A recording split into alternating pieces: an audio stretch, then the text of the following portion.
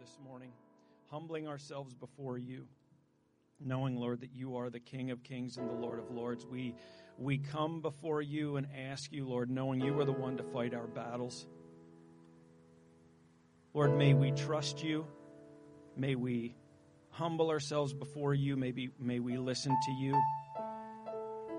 And may we, Lord, follow you into everything you have for us. Thank you for going to the cross for us. We pray this in Jesus' name. Amen.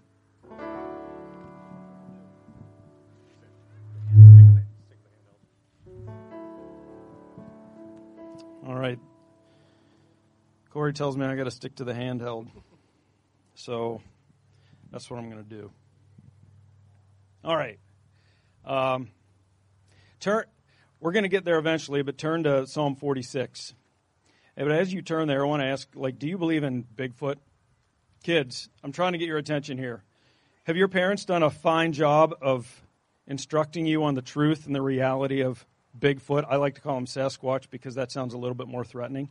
And I had a psychology class in college that, one of the first questions you wrestle with is if a tree falls in the forest and you don't hear it or see it fall, did that actually happen? And so I asked the same question regarding Bigfoot.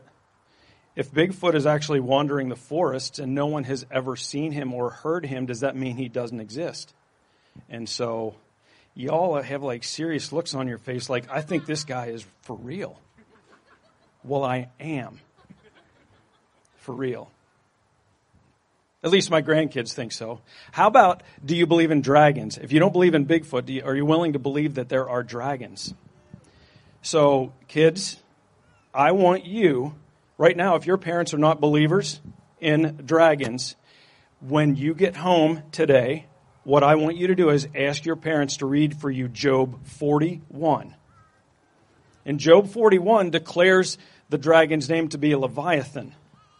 And as you read through the description of who this grand beast is that I believe is a fire-breathing dragon, even the fire-breathing dragon called Leviathan has to and must submit to God, because God is bigger even than that dragon. Job 41, parents, I expect you to read it for your kids, okay? Well, up until about a week ago, we had to assume that there was no such thing as life beyond our planet. And if you have watched the news, it sounds like, based on a former officer of the United States Air Force and intelligence agent, so as soon as you hear intelligence regarding our U.S. government, you start to question what he is about to say. But anyhow, he has declared, even this past week, that there is a spaceship that they have and that there are biologics they found on board. Not alive, but they're actually biologics. So we're left with thinking, what in the world is going on here? And so if you think about Bigfoot roaming around your backyard, or dragons flying in the sky, or aliens coming to the planet, what does that do to your heart? Does it provoke any sort of fear regarding these things that remain unknown to us? Does it provoke any sorts of fear? Well, here's what we're going to learn today. When God is our refuge and strength, when He is our ever-present help, which He is in times of trouble, there is nothing we need ever fear. So here's what I'd like to do. I'm going to tell you a story, which the account of it actually comes from Scripture, but I've changed it to make it apply a little more to us today, okay? So here's what I want you to think. Aliens from outer space, they came. And they right now have 185 million alien army standing at our northern border in Canada. And they are ready. They don't care about the United States of America. They just want to simply get to Mexico. And in order to get to Mexico, we all know they must come through the United States. And so right now you're probably thinking well, why do they even care about Mexico? Isn't it what we want? Or isn't it us that they want? And the answer is no, because in our pride and arrogance, the Lord is determining that we need to be corrected for the way we think about ourselves. So these aliens aren't even concerned with us. They're ready to get to Mexico, but they must come through us. And so a message has been delivered to the United States president, and it goes something like this. The king of Mars stood, and he called out in a loud voice in English. And this is what he said. Hear the word of the great king, the king of Mars. Thus says the king, do not let your president deceive you, for he and the full might of your armed forces will not be able to deliver you out of my hand. Do not let him make you trust in the Lord by saying, the Lord will surely deliver us, and this country will not be given into the hands of the king of Mars. Do not listen to your president, for thus says the king of Mars. Make your peace with me. Come out to me. Then each one of you will be provided his own food to his heart's content. Each one will never be thirsty, for he will drink the water from his own cistern until I come and take you away to a land like your own, a land of Skittles and Kool-Aid, a land of mac and cheese and Mountain Dew, a land of apple trees and whipped cream, that you may live and not die. This is the message that the king of Mars is declaring to our president and from him. Us. Do not listen to your president when he misleads you, saying, the Lord will deliver us.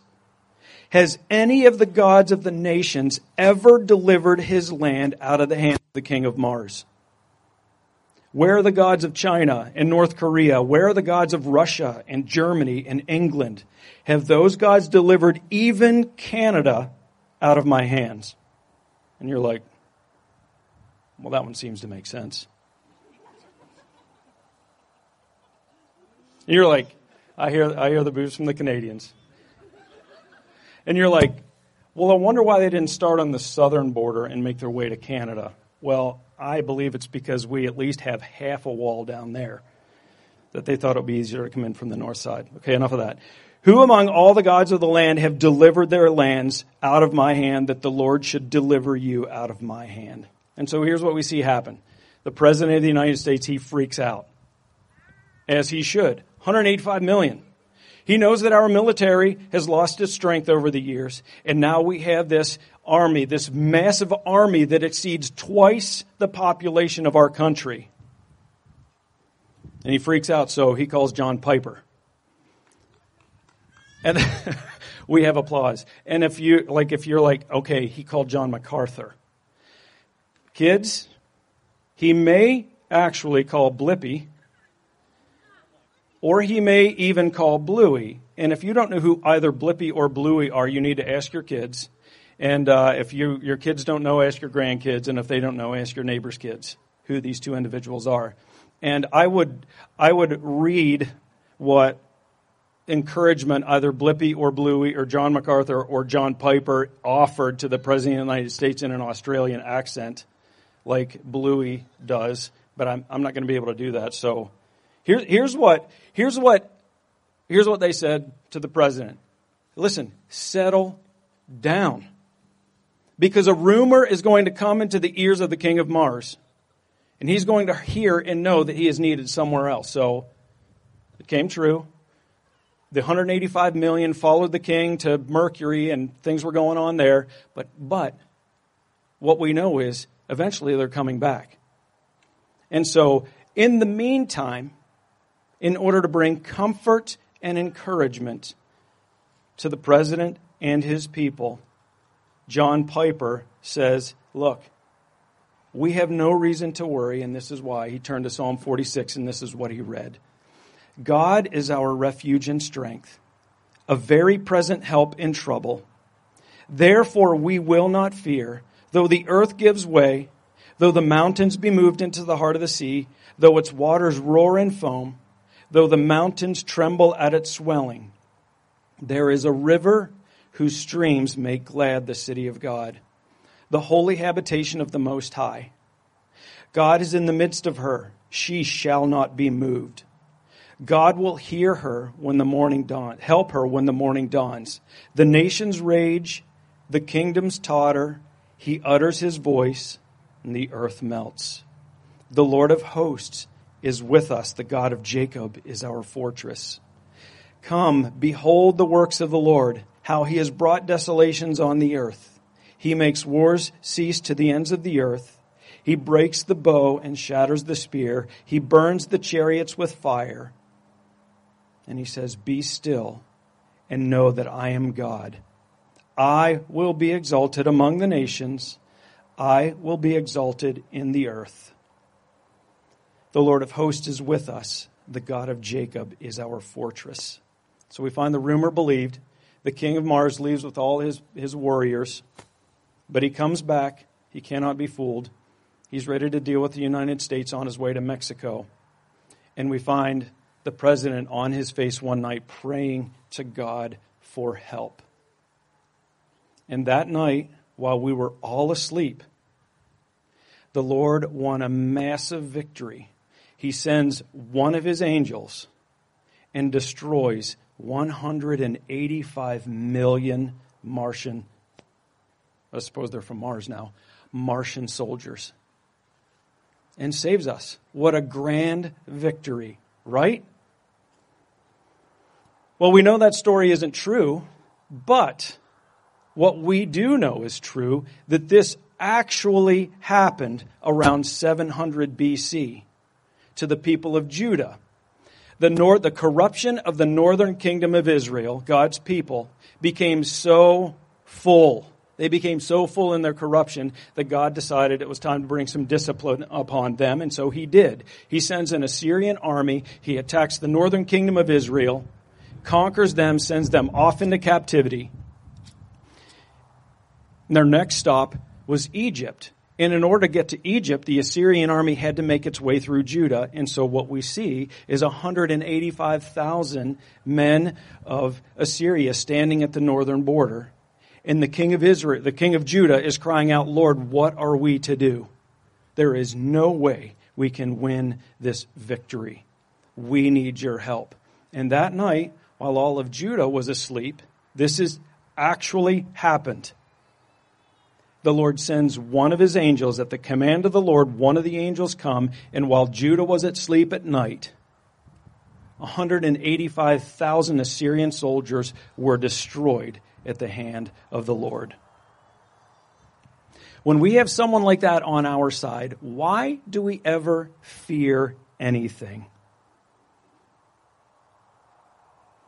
This psalm, Psalm 46, which is the one we're looking at today, was a song that was written right after that grand victory as a commemorative psalm to remind the people of Judah and the people of Israel the might and the power and the care and the concern that God has for his people. Commemorative psalm. And here's what strikes me. That's easy. I suppose it would be very easy to write that psalm and believe every word of it after you see the victory won. But how easy would it have been to believe God is our refuge and our strength. He is our very present help in time of trouble before the battle comes. It's much, much harder to believe. And so because we are a people that struggles to trust, God must walk us through these moments in life where we are standing in front of an army of the enemy, that he must prove himself to us in order that we would trust him. And in this psalm, he says, be still and know. That's verse 10. Be still and know. When you are still, where does your mind go? When you are still, what do you hear? I'm not a fan of silence. And not simply because I'm afraid of where my mind will take me. I'm not a fan of silence because I have this thing called tinnitus. Does anyone else even know what tinnitus is and you struggle with it? It's pretty awful, isn't it? I can block it out. It's a constant ringing in my ears. It never goes away. It's always there. In times like this, I can ignore it because we're engaged in something. When you're engaged, you don't hear it.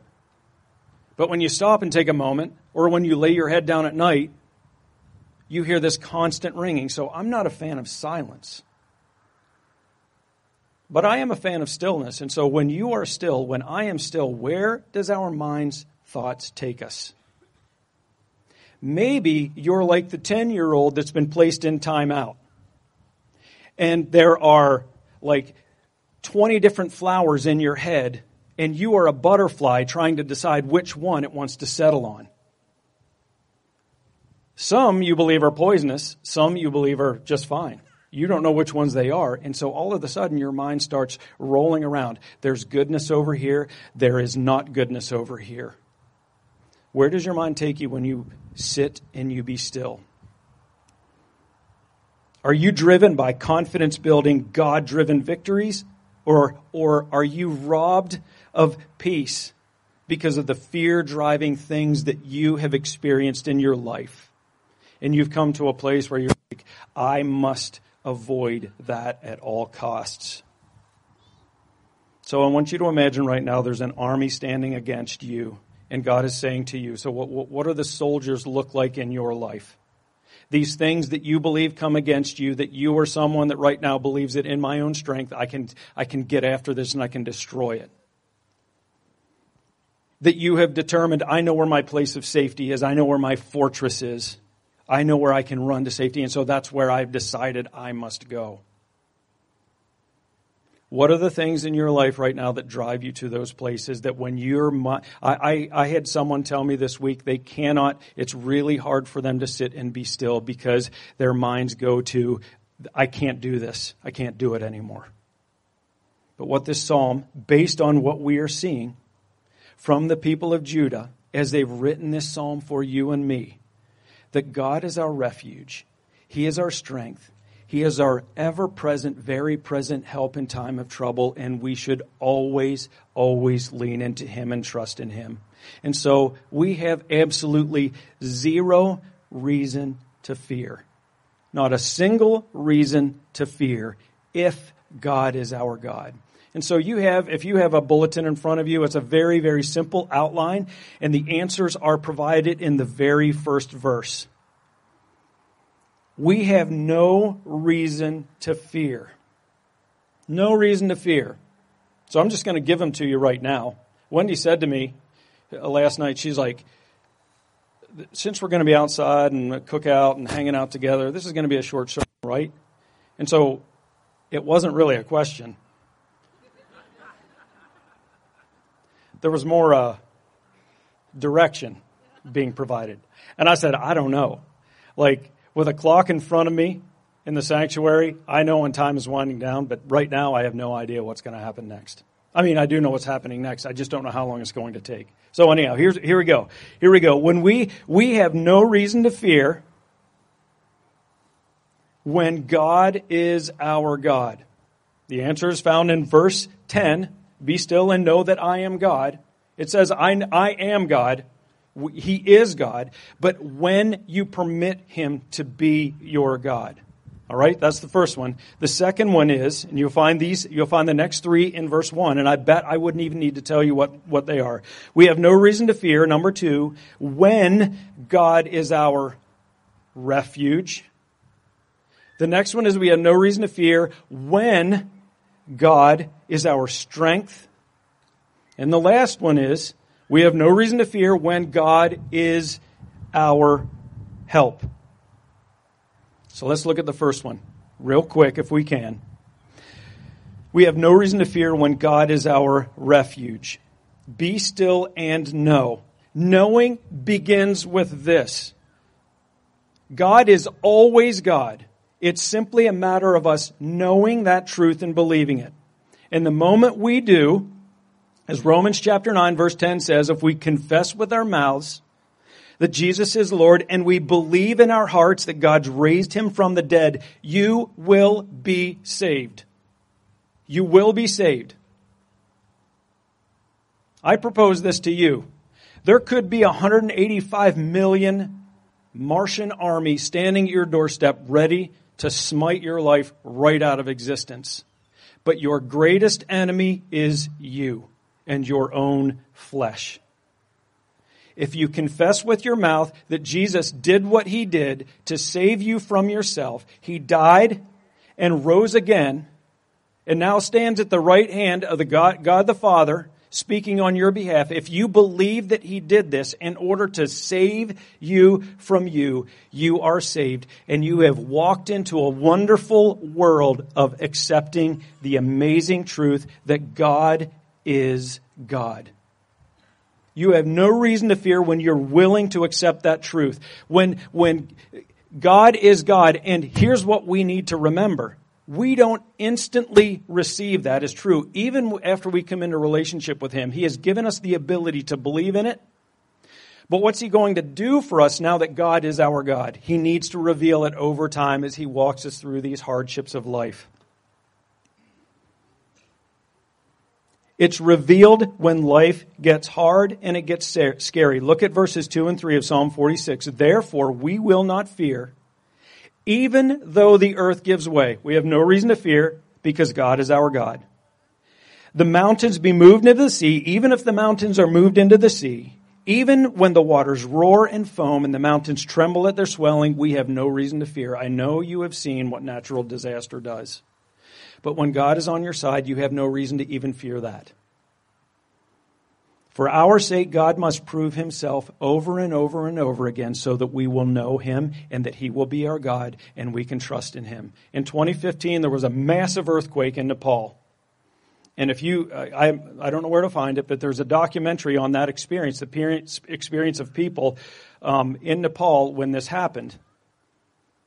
But the most unnerving experience of all that I saw was people, a handful of people were at base camp on Mount Everest. And so they're watching the mountains shake before them, knowing there are some that have already left to start to go after the summit, but there are still a number of people in base camp. They feel the mountains shaking and trembling. And then, as they're standing there are numerous people that recorded, some of them, their eventual death, some by the miraculous hand of God lived through it, but they're recording this most incredible avalanche. It is as it is speeding toward them. Be still and know that I am God. Be still and know that I am God. Even over this. Avalanche comes, wipes them out. Some die, some live. Even in moments like that, God proves that he is your God, and you have no reason to fear, even though the mountains tremble and give way. Let's look at the second one. No reason to fear when God is our refuge. God is our refuge, verse 1. What's your safe place? Where do you go when you're afraid? I remember as a kid, and it's just the silliness of being a child, I felt safest when I was buried underneath my covers in bed. I don't know why that is, but I felt really safe there. Kids, where do you feel safe? There have been these things that were created somewhere back in the 1960s by a group of people that didn't feel like society was good to them and safe, so they created what they called safe space. Safe space is defined as this: a place or environment in which a person or a category of people, a type of person, can feel confident that they will not be exposed to discrimination, criticism, harassment, or any other emotional or physical harm. So I don't know what it looked like. It was like they draw a box on the sidewalk and decide, if I'm standing in here, you can't harm me. Well, that was provoked again, and it became much more real to us today in 2016 when there was a number of people that did not like the results of the election. And so the safe space was redetermined in 2016 based on that. Safe space. Where's your safe space? Look at verse 4. There is a river whose streams make glad the city of God, the holy habitation of the Most High. A river whose streams make glad the city of God. You think about a city that right now is walled in, the enemy's on the outside. The imagery of this is our place is a very safe place, this city of God. And there was a conduit that provided water that flowed through Jerusalem. And the imagery is this, simply that we have the water we need, and the river that's flowing through this city of God provides us with the fish and the nourishment we need in order to stay alive. So we have all the food we need, we have all the water we need. We can stay holed up here for a long, long time. It is a place of safety that God is using right now, the waters of this river, to provide us with everything we need. He is our provider and He is our sustainer. There's a river whose stream makes glad the city of God. Glad when we are provided for. Glad when we are protected. The holy habitation of the Most High, which means God is there. Safest place is where God Himself is. Now listen to this. Verse 5 says, God is in the midst of her. She shall not be moved. God will help her when morning dawns. Who is she that He is talking about? Well, if you've spent any time at Summit Church, you know that He is talking about the bride of Christ. Those who believe that God is God, who have received the person of Jesus Christ and made Him Lord of their lives, you know that the bride is the her that He is talking about here. Look for a magnificent description of it in Revelation chapter 21. This beautiful jewel of a city that is made up of the people of God. If you've ever watched a movie that's like an apocalyptic type movie, and you see a city, let's say like Chicago, and buildings are falling down, and grass is growing up in the cracks of the sidewalks, and on the list goes. What makes a city special is not the buildings.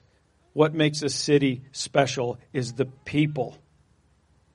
The people are what makes a city special. Her, the bride of Christ, is what makes this city beautiful, and it's only beautiful because of who Jesus is and what He has done for us. God is in the midst of her. Praise God for that. She shall not be moved. God will help her when morning dawns.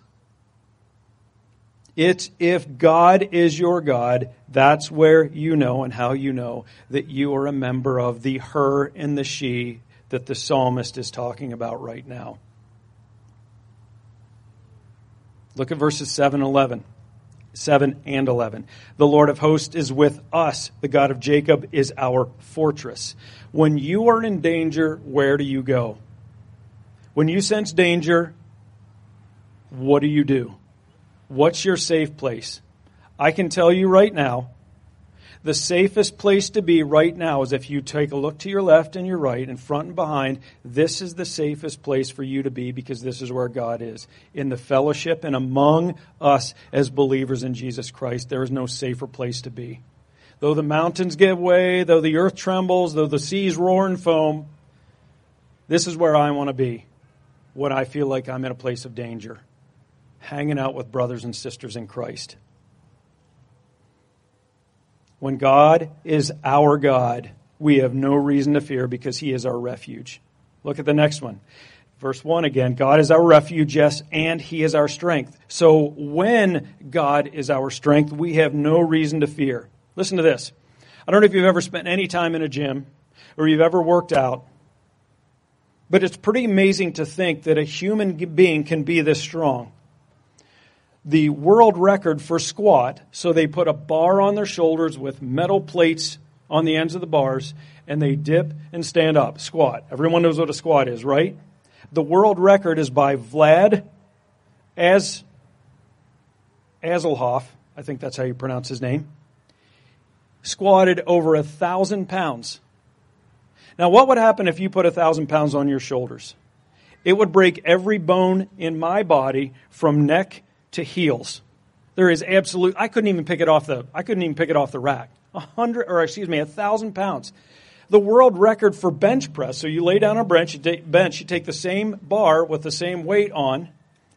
The world record for bench is held by Jimmy Kolb, 1,350 pounds.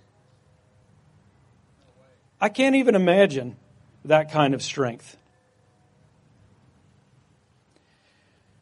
So here's a question for you. That's the strength of a man. I can tell you right now it means nothing in the face of God. But what do you rely on? So what Where do you go to find strength, to respond to things in strength? Question for you. Do you go after your own personal resolve?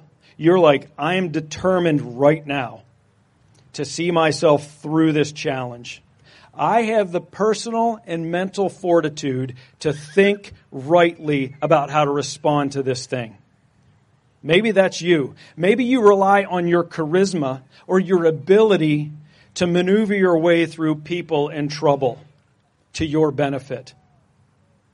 Maybe you're someone that relies on the strength of your rage. I direct people with my anger. Maybe you're a master manipulator. You know how to pout. You know how to shed tears. You know how to rely on yourself in order to take care of yourself in the best way that you know how.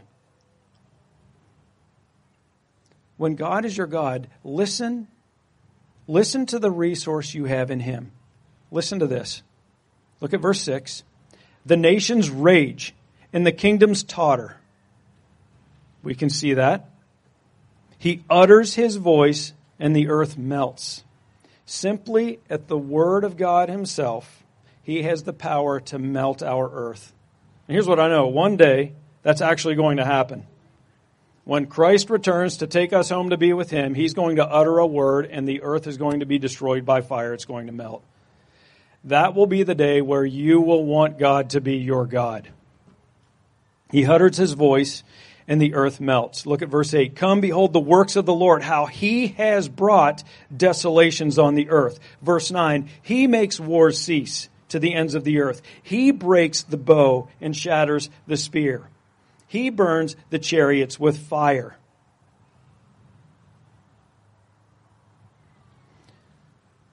Why in the world would we ever count on ourselves and our ability to think right and act right and lift weight and whatever, when we have a God who simply utters a word and the earth melts? When He determines a battle is to stop, snap of His fingers, and it's over. Why would we ever count on ourselves and our own ability? Why would you rely on anything other than God to fight your battles? Listen, when God is our God, we have no reason to fear because He is our refuge and He is our strength. And here's the last one. When God is our God, we have no reason to fear when He is our help. God is our refuge and strength, a very present help in trouble. What if you were Peter? All right? Let's assume right now the Apostle Peter, when he stepped out of the boat, started walking toward Jesus. Let's say he didn't know how to swim. Let's say you are Peter. In the presence of the Almighty God, in the form of Jesus Christ, is standing in front of you. Wind is blowing, waves are raging. You take your eyes off of Jesus. You determine, I'm going to handle this on my own. You start to sink. You know how to swim. What are you going to do? Peter rightly called out, God, save me. You are my help right here. Help me, save me. Here would be my temptation to turn and try and swim back to the boat. Jesus, the same one that saved Peter from drowning, is the one who calmed the storm. Asleep in the bow of the boat, the disciples are afraid the boat's going to sink. They wake Him up at a word of His mouth. The sea settles, and they are saved. Ever-present, very present help in times of trouble. What would you do if you were in Peter's position? Here's the key. You simply have to trust. Let Him be your help. 185,000 soldiers of the Assyrians slain because God said so. Peter lifted out of the water when he cried out for help, His ever-present help in time of trouble. So, let's wrap it with this reminder. The grandest enemy you will ever face is you. So I have a question for you. Why is it that you fear? Why do we fear? We fear when we don't trust. Why can't we be still? We can't be still because we don't trust. And the grandest expression of trust is this, is to simply walk where Jesus takes us. And it's a shame that we need God himself to prove himself over and over and over again that he is trustworthy. And the only way, we can't drum this trust up on our own, the only way we come to trust God is when we walk where he takes us. We don't fight against the plan he has for us. We go with him into it and let him prove himself over and over and over again. I know you've heard trust is earned. I'd like to wipe your minds clean of that, because trust is not earned. Trust is learned. It's learned by spending time with Jesus and letting him direct your paths. Be still and know that I am God.